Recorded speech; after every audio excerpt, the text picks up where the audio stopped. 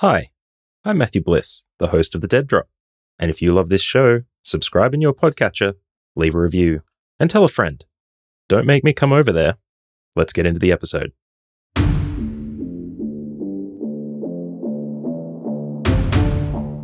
The Nintendo Switch 2 is coming. Isn't it?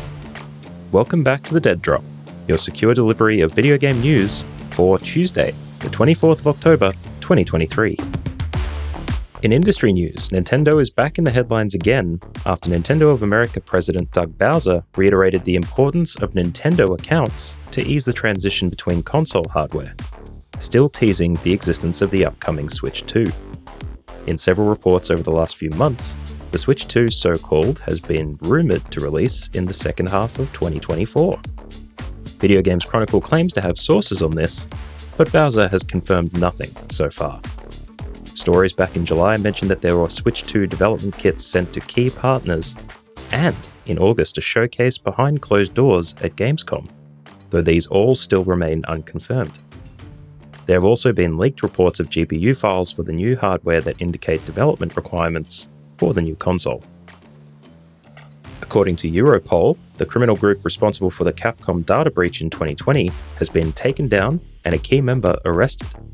Ragnar Locker has been targeting critical infrastructure globally, but has had its ransomware disassembled and is wrangling up all the members across the planet.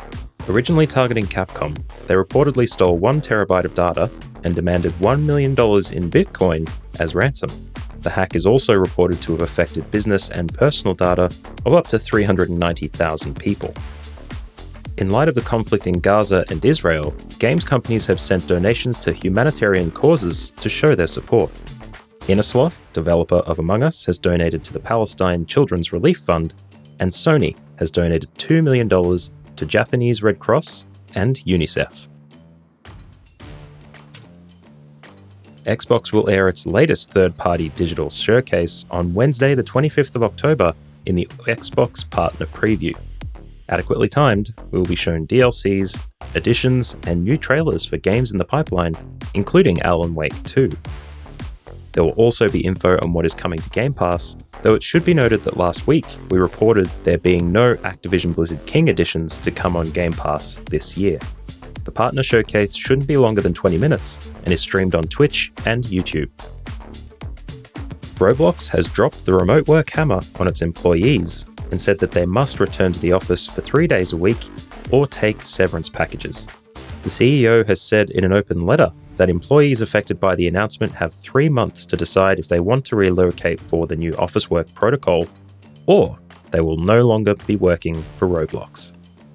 The justification is the lack of social contact for junior staff, and that they are focused on innovation, which cannot happen in a fully remote workforce. Apparently. At the very least, the company will assist with employee relocation costs.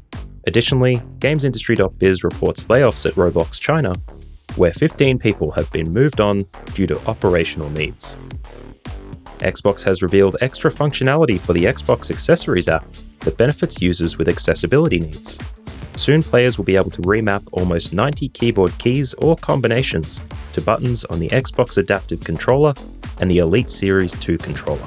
Features are currently being tested on PC and console. The Windows PC Game Bar has also received some game accessibility enhancements for Xbox widgets.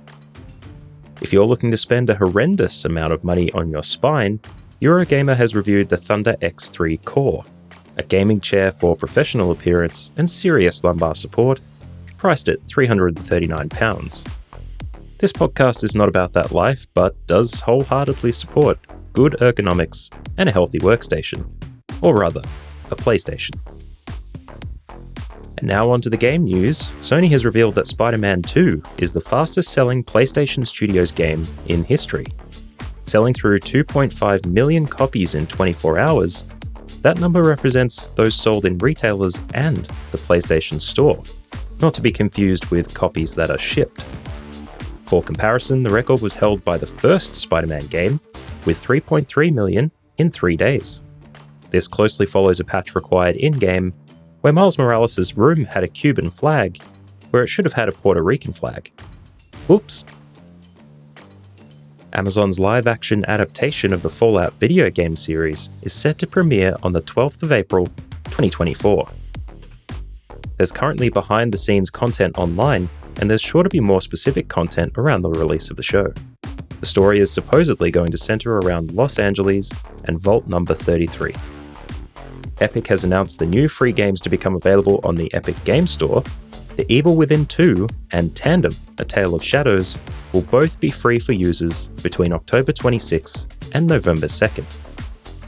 Tony Hawk's Pro Skater 1 and 2 remaster has removed the requirement to be online from the Steam Deck version of the game. This makes sense as it is a mobile console. In other news, Tony Hawk has joined the band Goldfinger on stage to perform the popular track Superman, which has been strongly connected with the Tony Hawk Pro Skater game series for a very long time. And lastly, an oddish story, as it were, where the Pokemon Company has released a TikTok video featuring the new Pokemon card set in the style of a scene from American Psycho. If you can imagine Christian Bale internally evaluating the business cards of his colleagues, now replace those business cards with a Larry Trainer card. Commenters have mentioned the hilarity and perhaps inappropriate equivocation of Pokemon with a cult thriller from back in the day, idealizing hedonism and murder. Is it so bad? I'll leave you to decide.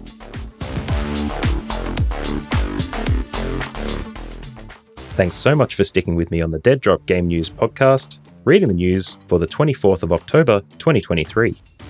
If you've got a video game podcast and would like your trailer featured on the show, send it to deaddroppod@gmail.com and I'll pop it on the end. No trailer for this episode, but I'll see you next time.